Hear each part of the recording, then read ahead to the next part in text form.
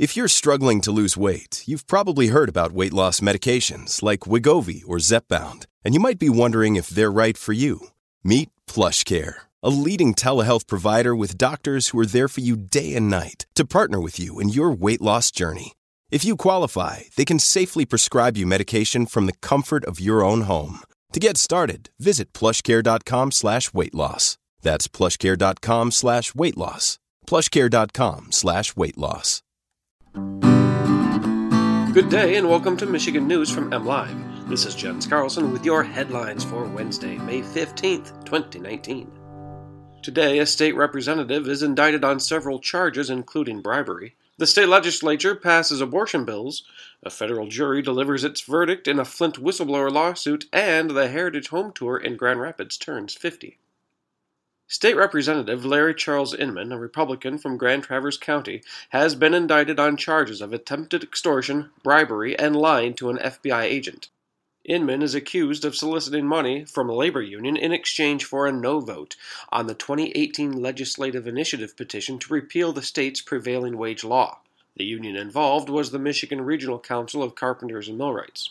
Attempted extortion carries a potential penalty of 20 years in prison. Solicitation is a 10-year felony, while lying to an FBI agent is a 5-year felony. Inman was elected to the State House of Representatives in 2014, representing the 104th District. Ultimately, the House voted 56 to 53 to repeal the law, with Inman voting yes. Republicans in the Michigan House joined the Senate on Tuesday in voting to ban dilation and evacuation, or D&E, abortions in the state. Each chamber passed its own version of the legislation to define the procedure as dismemberment abortion and make it a 2-year felony for a physician to perform one.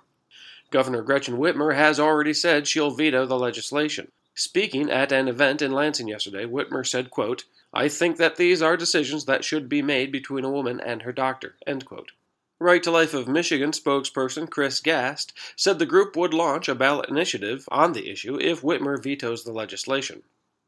A federal jury has determined that former Flint City Administrator Natasha Henderson reported wrongdoing about Mayor Karen Weaver, but that she wasn't necessarily fired for it. The jury delivered the mixed verdict in the whistleblower lawsuit Tuesday after deliberating for less than 4 hours. The 8-member jury determined Henderson reported in good faith wrongdoing about Weaver's conduct with a political fund. But the jury also decided Henderson did not prove that's why Weaver fired her. Henderson was awarded no damages in the case. And finally, Heritage Hill is described as one of the largest urban historic districts in the country. The Grand Rapids neighborhood is nestled next to downtown and features the largest collection of 19th and 20th century houses in the state. A misguided urban renewal project in the 1960s would have torn down 75% of the neighborhood. Thankfully, the Heritage Hill Association was formed and saved hundreds of structures from the wrecking ball. This weekend, the association will host its 50th annual Tour of Homes. Included on this year's tour are a pair of homes that were on the original tour and the Meyer May House, a Frank Lloyd Wright masterpiece. For more on these stories and other headlines from across the state, head on over to mlive.com. A special shout out today goes to all the fine folks who work to preserve our cultural landmarks. Thanks for listening and have a great day.